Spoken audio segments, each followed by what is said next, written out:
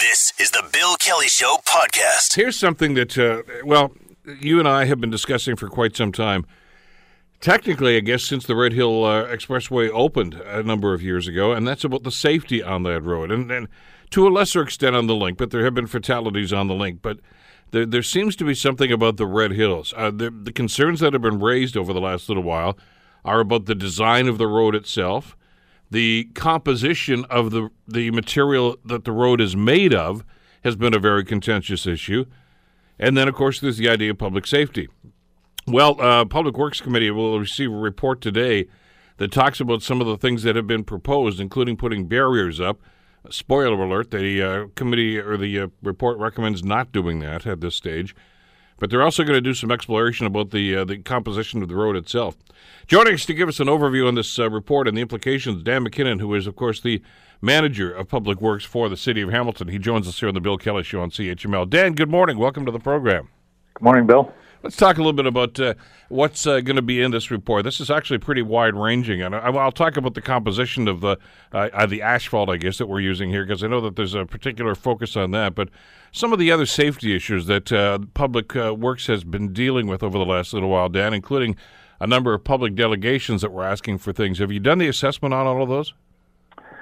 So the report that's going before Public Works Committee today is a little more comprehensive report. Over the last year and a half, there's been a variety of questions that committee and council have had about the Red Hill Expressway, and so we were, working on each one of those things individually. We thought we would bring it all back in a comprehensive report to try to address all of it.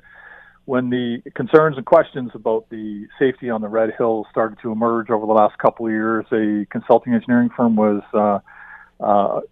obtained to come in and have a look at the Red Hill. They produced a report a few years ago with a number of recommendations. We've been working towards implementing those recommendations, and so I would say what today is really just an update on a lot of the work that has been ongoing, and then any new pieces of work that we felt needed to be put on the table and just brought forward to committee in a comprehensive way. Does the report deal specifically with some of those requests? And let's focus particularly on the idea of barriers between the roadways, which is something that many people have been talking about over the last number of years. Yeah, it does talk about the barriers, and as you mentioned, the barriers, we're not recommending putting them in at the moment. One of the things that, intuitively, people will understand that the barriers will stop crossover collisions. There's no question about that. But in road traffic design, the width of the median in between also provides the same kind of attenuation of those types of incidents. Obviously, not with 100% certainty, but there's always trade-offs. Whenever you put any kind of infrastructure in place, there's trade-offs. So when you put barriers up, you do create other situations that may occur. But I don't think it's unreasonable to expect that for the general public to think that that's going to be better than having the crossover collisions, and it would be. But there's other things that we weigh in that as we go along as well. And one of the things that we're looking at is down the road, we will have to likely add another lane to each direction on the Red Hill and likely the link. And it's at that point that it would be more appropriate to put in the barriers at that time. So you're not saying no, you're just saying not yet. Exactly. Because the statistics, and we can have this discussion about statistics until the cows come home, I guess, here, Dan. You can twist them and turn them any way you want, and I understand that according to what your engineers, your consultants have said here, that the number of crossover accidents / head-on collisions is really a very small portion of the number of collisions that occur on those roadways. You can read that either way you want, but the fact is that when one of them does occur, there's a 50-50 chance of fatalities, which would tend to send a message to me that there is a sense of urgency here. Well, there's no question, and I'm not a traffic engineer by training, but I could tell you that there's been a lot of scrutiny and a lot of analysis on this piece of roadway, and I think one of the things that maybe we can do a better job of is just trying to demonstrate context. So in context of other freeway sections around the province that are similar to this one, our numbers are not excessive. As a matter of fact, I think they're a little bit on the low side. That doesn't bring any comfort to anybody who has had a loved one either injured or killed in those situations, and we are certainly sensitive to that. But that really just, I think, highlights what traffic engineering is all about. It's all about trying to avoid collisions and trying to minimize injury and death with the design of our roadways. So in the context of, say provincially and other freeways that are similar to this, the numbers, they're not out of whack. And but again, that doesn't mean we shouldn't continue to look at it and continue to analyze and figure out better ways to make it more safe. One of the things that was frustrated, and I'm not pointing the finger here at any individual or group for that matter, but I'm just telling you the feedback I get when we have this discussion on our show over the last couple of years now, Dan, is the frustration that many people are feeling that council and some of the consultants that were hired to look at some of this stuff seem to be focusing and spending an awful lot of time talking about driver behavior on these roads as opposed to the design and the composition of the roads themselves. And I guess the frustration here is if you're going to talk about bad drivers and the impact they're going to have, you could have that discussion about just about every road in the city. I mean, that's a behavioral thing, and it's not exclusive to these roadways, but the design of the roadways is exclusive to them.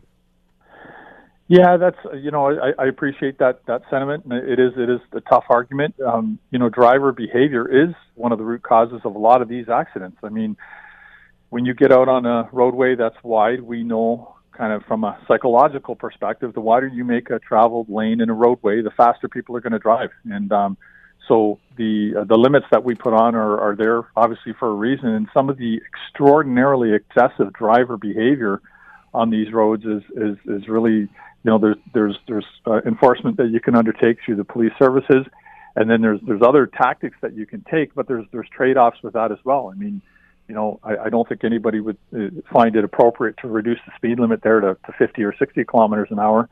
And, and the kind of the converse of that is you wouldn't expect anybody to be doing 160 kilometers an hour down Mohawk Road. So it is complex. And I wish that we had a better message for some of the folks who have been adversely affected by the accidents that have happened along there. But I can tell you there's been a tremendous amount of attention and effort gone to this, and we are going to continue to make the recommendations that we think are most appropriate in the circumstances. Let me ask you about the composition of the road itself, and again, a contentious issue. And I can remember having a discussion with some city staff members. This is like days before the Red Hill portion of this project opened. And we got a bit of a sneak preview as to what was going on. And they talked, and we're very proud of the composition of the road, that it wasn't like most other roads. This was cutting-edge stuff, state-of-the-art stuff at the time. And I thought, well, that's great. It's good to know that the latest technologies are being used here. But that very composition of the roads has been called into question as possibly a factor in some of the accidents or collisions that have occurred. Could you give us a little background on what this stuff is and why questions are being raised? So the composition of the road, Hamilton was an early adopter of something called perpetual pavement at the time when the Red Hill was open. I don't know if there was any other municipality, maybe one, that had used what we call perpetual pavement. And essentially what it is that it's extra thick asphalt with a number of base layers to it. And generally what happens over the life of a road structure is that it can either crack from the bottom up or from the top down. Cracking from the top down is something that you can rectify relatively easily, I will say, in that you can grind it off. You can grind 40 or 50 millimeters off the top and replace it. And that's the riding course of the asphalt. When you start to get in more expensive repairs is when you start to see cracking happen from the bottom up. So this pavement structure that's on the Red Hill has a coarser aggregate in the base, and it's got a deeper base. So the thickness of the asphalt on the Red Hill is thicker than it is on the Link. And so the idea was that over the years, you would just have to keep shaving off the top and replacing the top, and the base would last much longer than a traditional pavement. So I think that was the emphasis of the specification that was embraced at the time, was to have this perpetual pavement. What we are seeing right now is from the moment the Red Hill opened, the traffic counts have been higher than what was forecast. So not unlike the mileage that you put on a car, the more mileage you put on a car faster, the more maintenance you have to do and that kind of thing. So the work that's proposed for the Red Hill over the next year or two is to replace that surface course. We want to make sure we're starting to see a bit of surface cracking in the surface course. So we want to replace that before it gets too bad so that we can protect that bottom base layer, because we don't want to have to touch that for a long time. So in hindsight, which is always 20/20, of course, was the wrong stuff used? I mean, was that a bad choice? No, I think it's exactly the right choice. I think that the the fact that we're going to be in there a little sooner than we anticipated really directs more to the fact that we're seeing a lot more traffic on there than they originally anticipated. So and that's going to be ongoing work, and I guess you'll talk about that and the impact it's going to have. We all remember when the link was repaved a couple of years ago, resurfaced, and the impact that had on traffic right across the city because of the closures that occurred. But that's an apples and oranges thing. We'll get to that a little bit later on. The overriding question, though, Dan, and I know it's going to come up at the meeting today, and it's certainly going to come up on this program over the next couple of weeks, is this road as safe as it can be? And I know that can be a very subjective point of view sometimes, but the reality here is that there are a lot more people on the road than was anticipated. There are a lot more collisions happening and more fatalities than we had anticipated, I think, when we did traffic counts on this. And I guess what they're looking for right now, meaning members of the public, is the city doing everything possible to try to mitigate those possibilities? Well, the definition of safety is an interesting kind of idea, and I don't want your listeners to think I'm, trying to do some double talk here. But the reality is, if you put an 8-foot-high concrete wall down both sides of the road and you slowed it down to 50 kilometers an hour, would it be safer than it is today? I guess it might be, but we have to do what's reasonable in the circumstances, and following the long-standing, well-proven traffic design engineering that's ever evolving. But those are the guidelines, and those are the kind of the formulas and the equations that we look to guide us with all of our transportation planning and design. And so based on that, the answer is yes. You could always make things safer, I guess, but at what cost to the speed limits and just the capital cost of these types of things?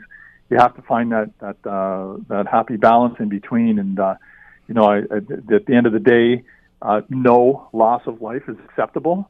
But we know that when people travel at high rates of speed and maybe they're maybe going faster than they should, or other things are going on, that's going to happen from time to time. It's not acceptable, and I can tell you that the traffic engineering group in our section always has on their mind and their hearts the people that have lost loved ones along there. But we do have to follow the engineering, and that's what we're doing our best to do. But where's the tipping point then? I mean, I can remember when I was just a little kid going to Toronto on the Queen Elizabeth Highway with my dad's car, and there were no barriers there between the eastbound and westbound traffic. There was just a grass median, as there is on some of these roadways. And at some point, somebody made the decision that, something, this is a deadly situation, and they put those barriers in. And obviously there are no head-on collisions anymore as a result. We've seen this happen on other roadways. Now, I know the report here is saying inevitably that's probably going to happen. But I'll tell you, if there's another collision, if there's another fatality on this, people are going to say, why are you waiting until you actually expand this road? Does public safety not supersede cost? Well, let me just propose a different example, I guess. So right now, there are probably on a regular basis people who go off the road and go into the grass boulevard between the northbound and the southbound lanes, and we may never even hear about it, or there may be an accident report and whatnot. But if you stop that from happening and you put a barrier there, and now they hit the barrier, and then they may go back into the existing lanes of traffic, that could actually create a worse situation than if they'd have just come to a stop in the grass median. And those are things that are difficult for us to quantify because sometimes those things aren't even reported. So every action that you take is going to have some kind of a reaction. And those are the things that the traffic engineering body of knowledge and science looks at to try to make the best decisions. So I think this notion, and I understand why people believe that just putting up a barrier is going to be a kind of a panacea and it's going to solve all the problems. What they may not appreciate is that there's a lot of people who do go off the road and come to a safe stop in that grass median currently. If you're going to put up a barrier and you're going to force them back into the lane at God only knows what angle, that's going to create a different accident. It's going to look different. It's not going to be a head-on, but it's going to be a different accident that we're going to be starting to see. So I think when you consider all of that, you have to rely on the science and the engineering to tell us what's the best options in any given situation. Should be an interesting discussion and debate at the committee meeting. Dan, thanks as always. Appreciate the time today. My pleasure, Bill. Dan McKinnon, who is, of course, the manager of public works for the city of Hamilton.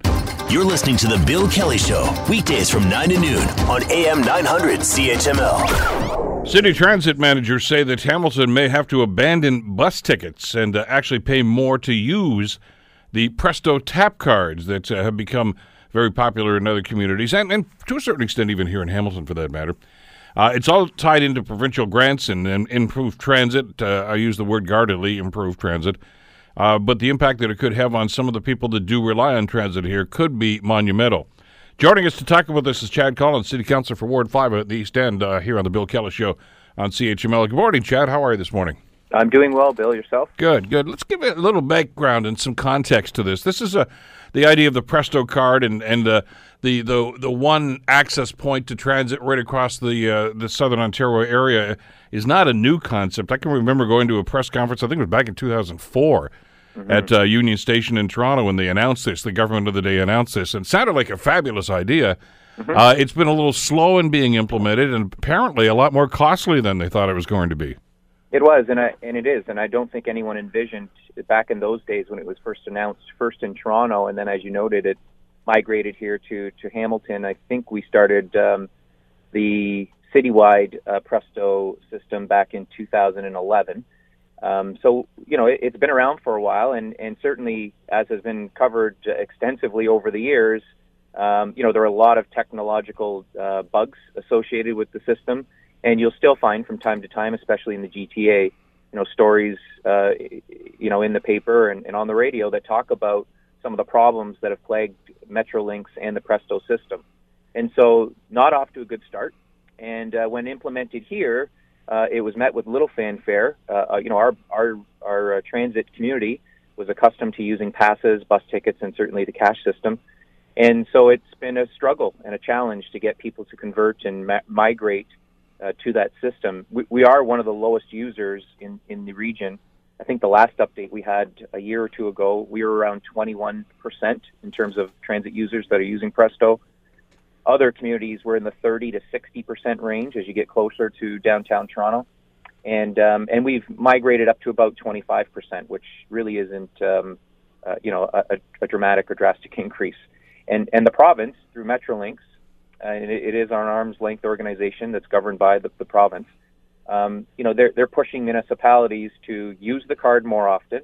They will be expanding, as we'll hear this morning in Public Works. They'll be expanding the number of locations that they offer it. Right now, there's very limited areas within the city where you can load a card, and they'll be installing those machines, if again approved today, through the Loblaws chains, through Shoppers Drug Mart and other locations. And so that the push is to have everybody using the same system, and the fear is, to an extent, and you mentioned the bus tickets, and we can certainly talk about that, but there have been reports over the last couple of years that Metrolinx would like to see fare harmonization, and our fares are some of the lowest in the province right now for a reason. Our demographic is certainly a lot different than Toronto in terms of those who are using the bus. Primarily, we have a lot of seniors and students, and so our fares, although they've maybe increased, I think 2 times in the last 10 years, maybe 3 times. They're still relatively inexpensive compared to other municipalities. And so the fear is that Metrolinx, again, through public consultation over the last couple of years, is trying to get Hamilton into a fare structure that's comparable to other GTA municipalities. And through that process and through their conditions that they set on receiving provincial gas tax, are trying to harmonize not just the fare structure, but how people get on the bus and pay for that. And that means getting rid of the bus tickets and getting rid of, I believe, if I read the report correctly, also getting rid of the passes that we distribute, but although I have questions around that at this time. This has got to be a sense of deja vu for you, Chad. You were on the new city council back around the 2000s, the early 2000s, when they started talking about harmonizing things like wages and harmonizing costs, which sounded wonderful on a hypothetical situation, but what that basically means is it all gravitates to the highest level. Metrolinx is not going to come and to say to Toronto or to Mississauga, you guys should lower your rates to where Hamilton's are. They're going to come at you from the other way. Yeah, it's definitely going up if that's where we're headed with them. And I think, it speaks to the whole issue of governance. It is a local, municipally run and owned and operated transit system. And so now for the province to tie, to tie strings to their funding streams to municipalities by inserting themselves into the governance issues associated with transit, I think is a slippery slope. And it is, as I mentioned in the paper, it's a form of political blackmail to say, either conform to some of the local transit policies we want to see implemented, or you don't receive our funding. and that we certainly haven't seen that in any area, whether it be with the federal government or the provincial government in the past. There are certainly guidelines at times when there are capital programs that are distributed. You need to undertake the necessary approval process. There are deadlines in terms of time, in terms of how quick you need to construct some of these things when capital grants are provided. But now we're into operational issues, and these are traditionally issues that municipalities have dealt with their residents. And the last time we even talked about and hinted that we were doing away with the bus tickets and possibly passes on the horizon, there was tremendous feedback from our users that is a system that they want to keep in place. And there's no doubt in my mind, Bill, that as time passes, we look at millennials and what they're used to and accustomed to versus what we've been used to over the last couple of decades. And e-transfers and PayPal and all the different ways that someone can pay for goods and services has dramatically and drastically changed just in the last couple of years. And so I have no doubt in my mind that as time passes, we'll see less people, the older generations who've been traditionally using our transit system, using the past offerings that have been made available to them as it relates to payment. And I think millennials and the generation that follows them will certainly gravitate to new modern technology. But there's a gap there, and it needs to be a process that's in tune and in concert with our transit users. And although we haven't been on for public consultation, certainly the feedback that I've received in just the last couple of days from a limited number of constituents is that they're satisfied with all the options and ranges that we have, and are hoping that the city will see fit and find a way to keep those in place for a period of time. Well, and that may well be, because of the financial elements to this too, and you've touched on those a second ago. We've talked with a number of different social service agencies here that actually pass out tickets. Correct. Some employers do that. And if you're to follow the Metrolinx model that they're talking about here, Chad, what option do they have? There won't be tickets to pass out anymore. What are they going to do, top off your Presto card? Yeah, and that's a great question, and I think that our staff hinted in the report that other municipalities are finding ways or have found ways to try to help the social service industry and organizations that help people in need. And I'm not certain what the answers are there. That'll be certainly a question, I think, a topic of discussion this morning. And in the background, as part of this whole discussion, the cost of us paying for the Presto system is dramatically increased. So last year, you covered this story through our budget process when we received a surprise letter from Presto stating that, it'll cost the city $200,000 more a year just to be a partner in this process. And now we're looking at, costs going up from about, I think we're between $400,000 and $500,000 a year now as a municipality that pays into the Presto system. They're trying to get us to $4 million annual contribution by 2027. So that's almost a tenfold increase in terms of what the city is required to pay as a partner for this system. And there's, as highlighted in the report, if we don't meet certain ridership numbers, we'll probably have to pay out of the levy. They're stating that if we don't have a certain number of users using Presto, they've budgeted and allocated for a certain amount, it looks like, per municipality. If we don't meet those targets at the end of the year, we're on the hook for paying those costs. And so that $4 million that I referenced earlier and the lead up to that figure in 2027 will be a very costly and expensive one for the city. Apart from the impact it'll have on transit users, we may see a tax levy increase for those people who aren't using transit to pay for this provincial service. Well, just to clarify for people that may not know how the system works, if transit ridership goes down, so does your gas tax allocation from the province, and that's going to have an impact on your budget. That's right. And later this year, we'll have, receive an update from our transit staff. We invested heavily into a new system that automatically counts passengers getting on and off our transit system, our conventional transit system, and we'll have some very accurate numbers probably within a couple of months that reflect, how many people are using transit in the city. I think it even, can tell us per route and per geographic area. So I'm very interested to see those numbers. And of course, if those numbers don't correlate to those that we've submitted in the past, then we're in trouble as it relates to gas tax funding. And of course, the province has mentioned that they intend, if reelected, to boost provincial gas tax dollars to municipalities. I think they're migrating from 2 cents a liter to 4 cents, and we'll be the recipient of additional dollars through that funding stream as well. Okay, but here's the concern here about ridership going down. That obviously there are some people that are going to be in a financial situation to be able to use the Presto card, but is that really going to attract them to say, hey, I wasn't using public transit, but now I'm going to? Highly unlikely. But the low-income earners that are relying on public transit to get to job offers or whatever the case might be are now going to say, well, I'm not so sure if this is accessible anymore. I may not be able to use this. So you're going to lose at the lower end there. The low-income earners may not be able to access public transit anymore.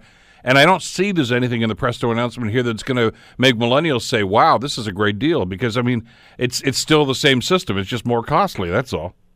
Yeah, and it couldn't come at a worse time. Again, you and I have had discussions about transit numbers in the past, and we're not just seeing it here in Hamilton.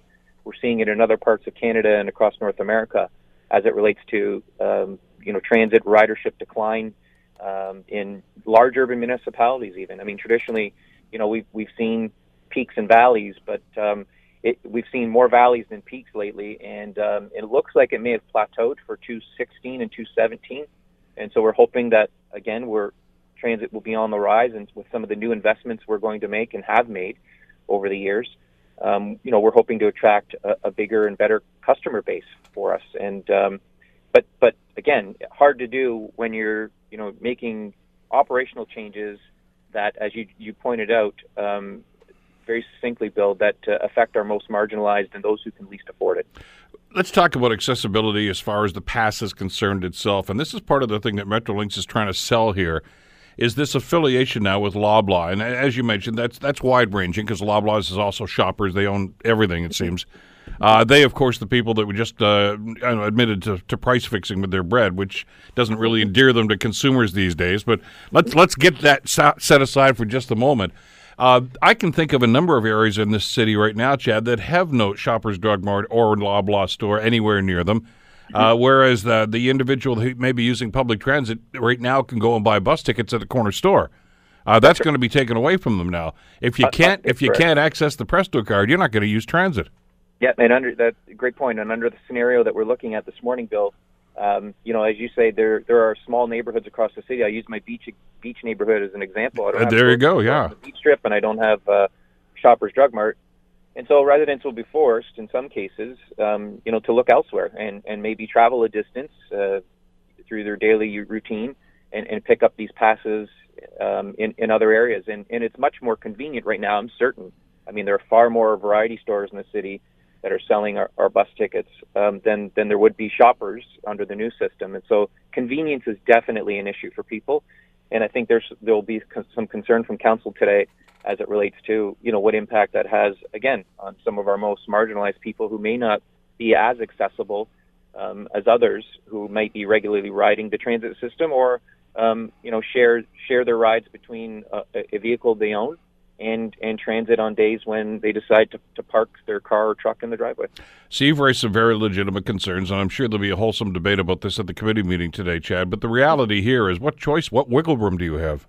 Well, that's the million-dollar question. And Bill, it's if they're saying it's a get the funding or not based on your participation, then I'm not certain what wiggle room we have, and I'm not certain what flexibility they've provided. I read with interest the Metrolinx representative saying, well, we're not looking to insert ourselves here, and we're not looking to make it more difficult, and we're not taking away, passes or tickets from people. But when you follow the language, and they say you need to reach, I think, an 80% participation rate by 2021, which is just around the corner, and we're sitting at 25%, it's almost as if we have no choice but to take these things away in order to force people to get onto Presto to meet provincial guidelines and targets that they've established without consultation, certainly in the Hamilton community, with our residents and transit users, and without consultation to council.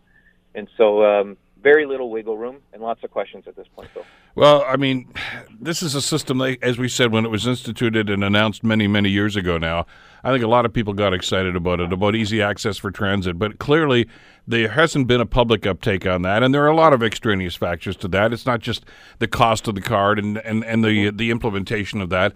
it's still the age-old problem that Hamilton and a lot of other communities are facing right now, Chad, is that transit ridership is not going to go up until it becomes more accessible and more reliable, and that is going to take a huge infusion of cash.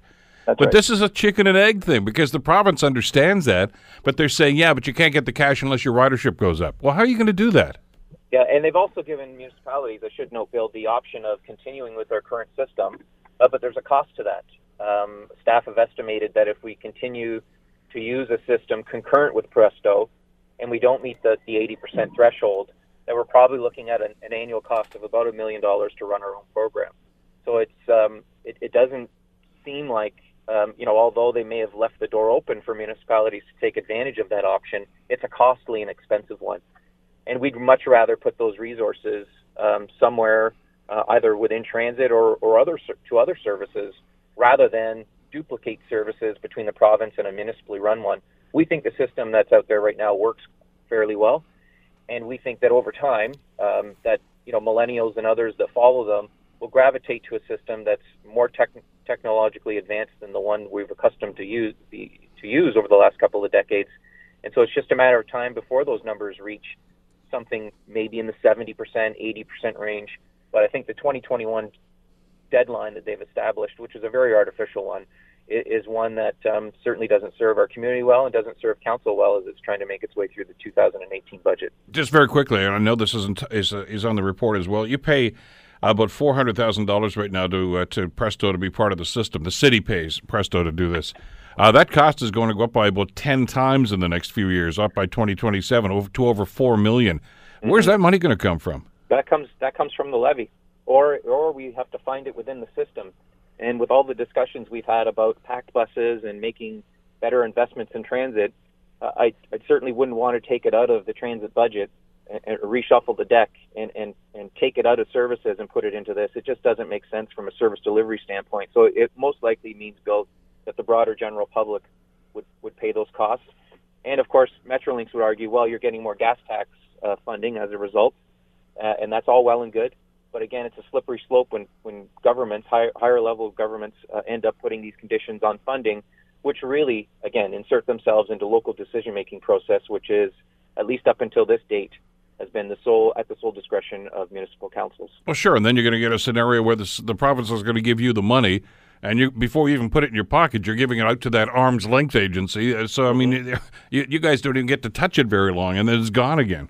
Yeah, and I'd be surprised. I mean, there's been talk. I know the Conservative Party, the last election, talked about disbanding Metrolinx and possibly taking those services back in-house. Traditionally, up until Metrolinx was created, those are decisions that have been made by the government or by the minister or by the ministry.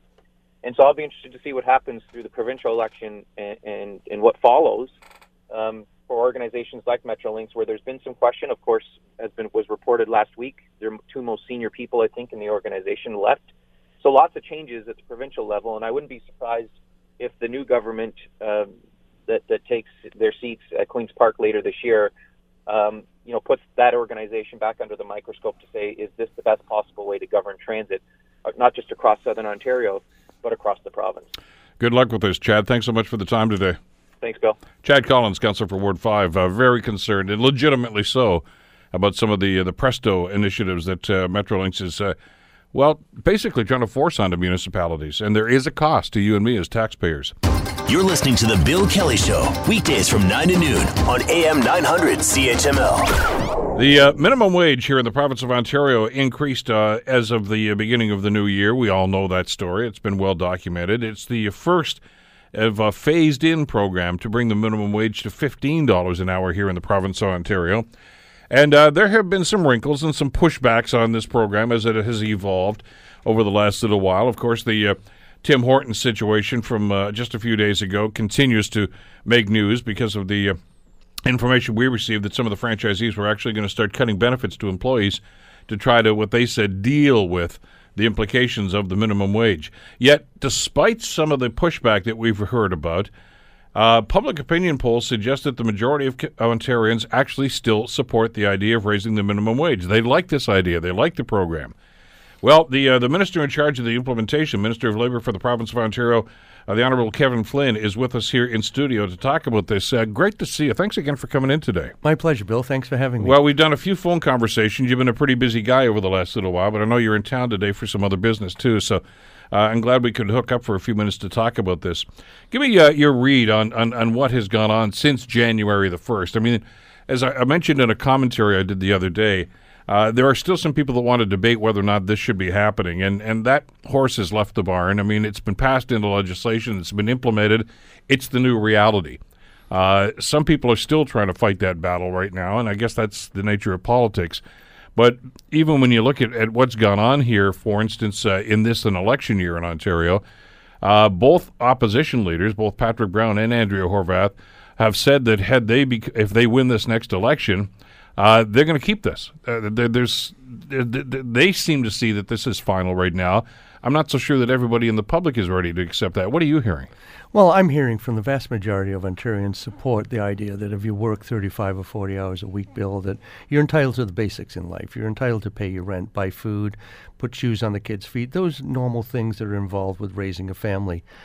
People understand, I think, that over the years, since 2008, 2009, pretty big financial scare during those years. People kind of retreated a little bit, but they understand that I think that those of us that are working at the lower end of the income scale were falling further and further behind every year.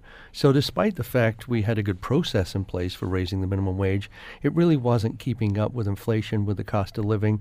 I think people around Ontario, whichever side of the issue you're on this, understood intuitively that something needed to be done, that people don't move to Ontario to live in poverty. They move here to work hard. When they work hard, the price of that is that you at least get to afford the basics. But as you saw that evolving, and as your government saw that evolving, why didn't they act sooner? Why wait until now?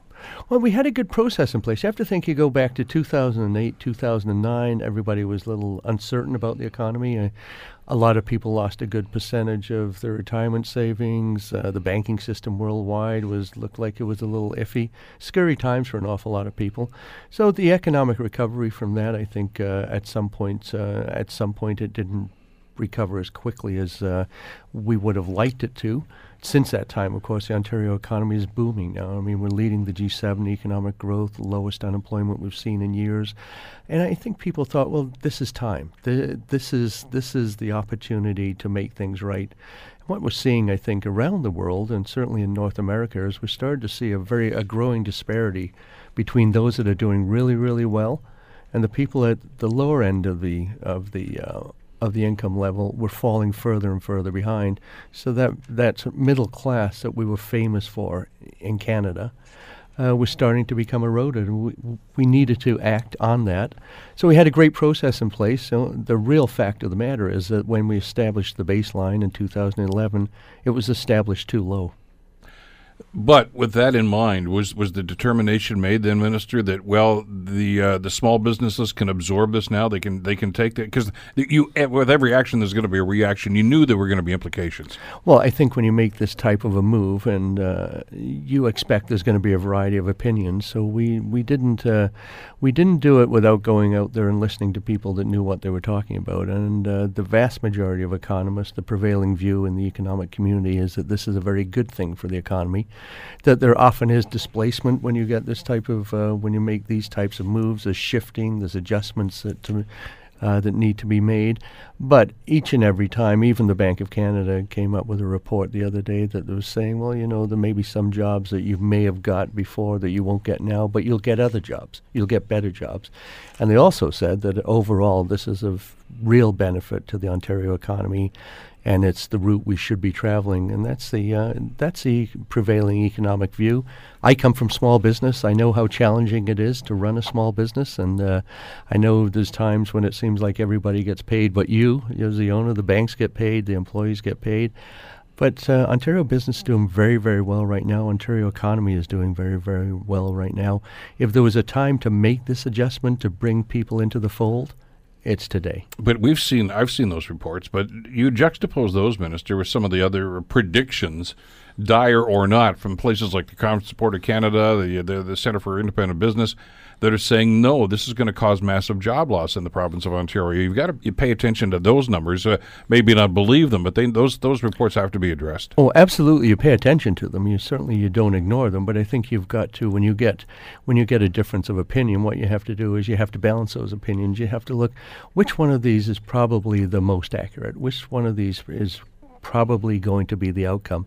If all the economists said exactly the same thing, it would be easy. But what happens is you get a variety of views, and you look at predictions that have been made in the past. I looked at the Fraser Institute.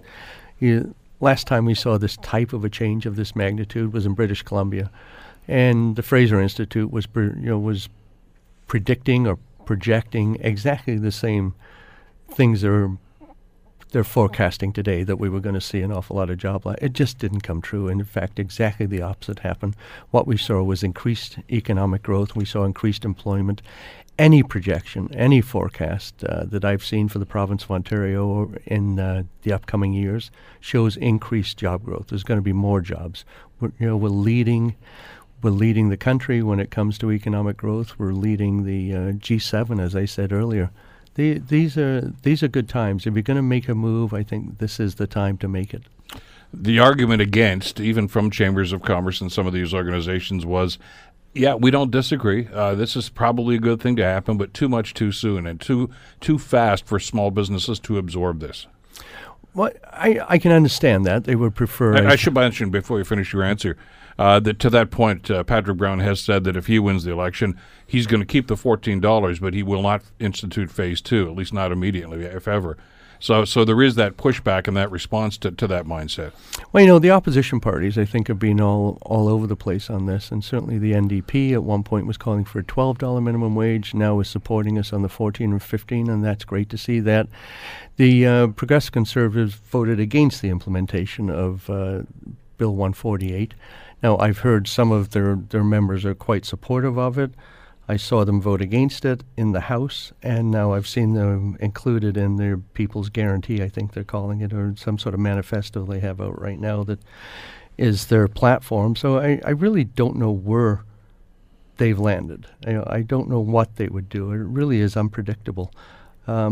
We've tried to implement it in a way that it couldn't be changed in any event. We've tried to draft the legislation in a way that it is coming, that we're going to move towards a living wage in the province of Ontario. We're going to $14 an hour. And I don't think that's too much too quick. I think when you think that people were living, were working 35 and 40 hours a week, and were not being able to afford the basics each and every month. Every month that went by, these folks fell further and further and further behind. So I think implementing it over 2 fiscal years is a responsible way to go. You have to think that a living wage in Hamilton's close to $16 an hour.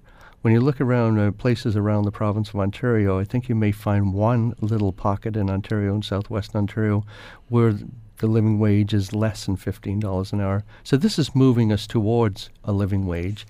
And that's why it was phased in, really, was to accommodate the adjustments a business would have to make. Yeah, there are some economists, and I know you've heard from the minister, that say, and you've used the phrase living wage, that's the best way to attack low income and to attack poverty. And in fact, your government is instituting on a pilot project a living wage program. Hamilton's one of the test cases for it. That's right. That puts the onus on government, whether it's income supplements or living wage programs, whatever the government decides to do, as opposed to putting the onus on the private sector to try to come up with the money to do these sorts of things. You're doing both right now. Some suggesting, well, you should be focusing more on government intervention as opposed to small business pressure. I think there's a dignity and there's a respect, Bill, that goes along with being able to, put in 35, 40 hours a week at a job and to earn your own way. That's what Ontario has always been about. That's what Canada has always been about. There are some people where employment is an issue. It could be for a variety of reasons. It could be something physical. It could be intellectual. There's a variety of reasons where people out there cannot put in 35 or 40 hours a week, but still have the same expenses that you or I do.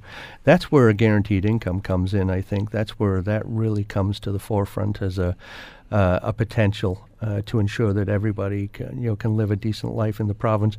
But when it comes to working in the private sector or the public sector, to going out, to getting out of bed in the morning, to going to work, to doing your share, I think there's a respect and a dignity that goes along with earning a paycheck.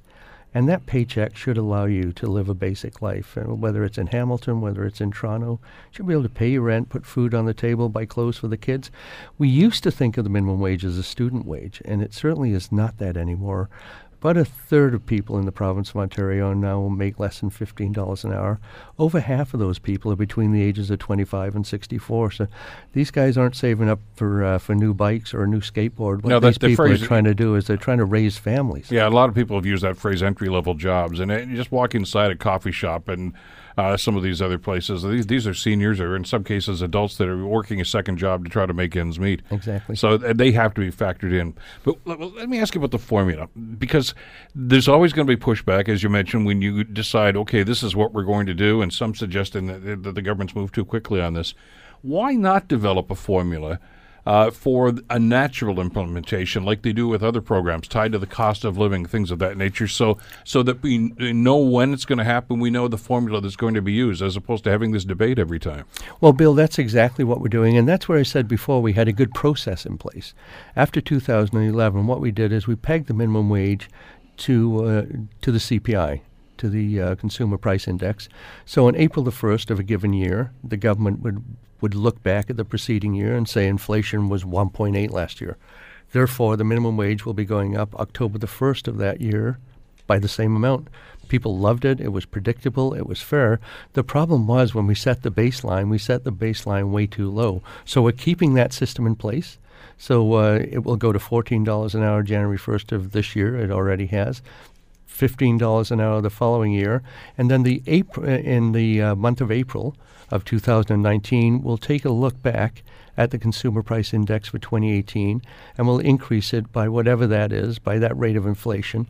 That will come into effect in October of that year. So we're going to get the best of both worlds here. We're going to get a living wage, and we're going to get a good process that's fair to business and is predictable for business and is fair to people as well. So that's going to happen. It's just this is you're playing catch up here. Oh, absolutely, absolutely. I mean, the process that allows it to increase by the rate of inflation is something that makes an awful lot of sense, and it takes a lot of the politics out of it. What we didn't establish properly, I think, in 2011 is we didn't establish a proper baseline. So people started off too low, and they remained low, and they fell further and further behind. The new process we have in place allows people to be paid fairly and to keep up with the rate of inflation. How do you respond to businesses that are making statements and, more importantly, I guess, already enacting policies that could be deemed, I guess, as not just controversial, but at the same time harmful to their employees? I mean, we've heard the Hortons stories about benefits being cut. We've heard about price increases. Are you monitoring that? Are you looking at what's going on? Oh, absolutely. We're keeping our eye on that type of thing, and obviously we don't like to see that. I mean, we think it can be dealt with differently. I think we may have got ourselves caught up in an argument between franchisees and franchisors when you're using the Tim Hortons example. Certainly the corporate policy of Tim Hortons is to pay for breaks, paid breaks. It's right there in black and white. That's what franchisees are expected to do. So there's a bit of a debate as to how to adjust to this, but you're not hearing it from a lot of other restaurants. You're not hearing it from competitors. They're just dealing with it. I haven't seen any huge price increases. I haven't seen any huge layoffs. I mean, we're only a few weeks into this. But every prediction I saw is that when you inject that sort of money into the economy, when you get that many people, almost a third of working Ontarians received some sort of a pay increase over the past couple of weeks. When those paychecks start being opened, and that will start happening this week and next and at the end of the month, that money's going right back into the Ontario economy very, very quickly. People are going to start spending more money. Are you concerned about a boomerang effect, though? That we've heard this before the implementation, that some employers, or employees for that matter, are going to say, look, if you raise the minimum wage, then I deserve a raise too. I was making $18 an hour, but I want to pay up to $20 now because you've just increased theirs by a substantial amount. Is there a concern? Because that obviously leads to an inflationary situation, which is not going to do anybody any good. I think you'll see some of that. I've heard people say, well, if people are coming in at $15 an hour, perhaps I deserve a little bit more myself. people expect a raise every year. I think in the province of Ontario, it's quite natural. People expect to be able to keep up with the rate of inflation. But when you look around the world, or you look around North America especially, and you look at examples of where this has taken place, we haven't seen those types of displacements. We've seen adjustments that sort of have to be made, but the doom and gloom predictions that some are making, I just don't think are ever going to come to pass. Ontario Minister of Labour, Kevin Flynn, great to have you with us in studio again. Thanks so much for the time today. Appreciate it. I know we'll stay in touch as this rolls out in the months ahead. Absolutely, Bill. Always a pleasure to be here. Always a pleasure to be in Hamilton. The Bill Kelly Show, weekdays from 9 to noon on AM 900 CHML.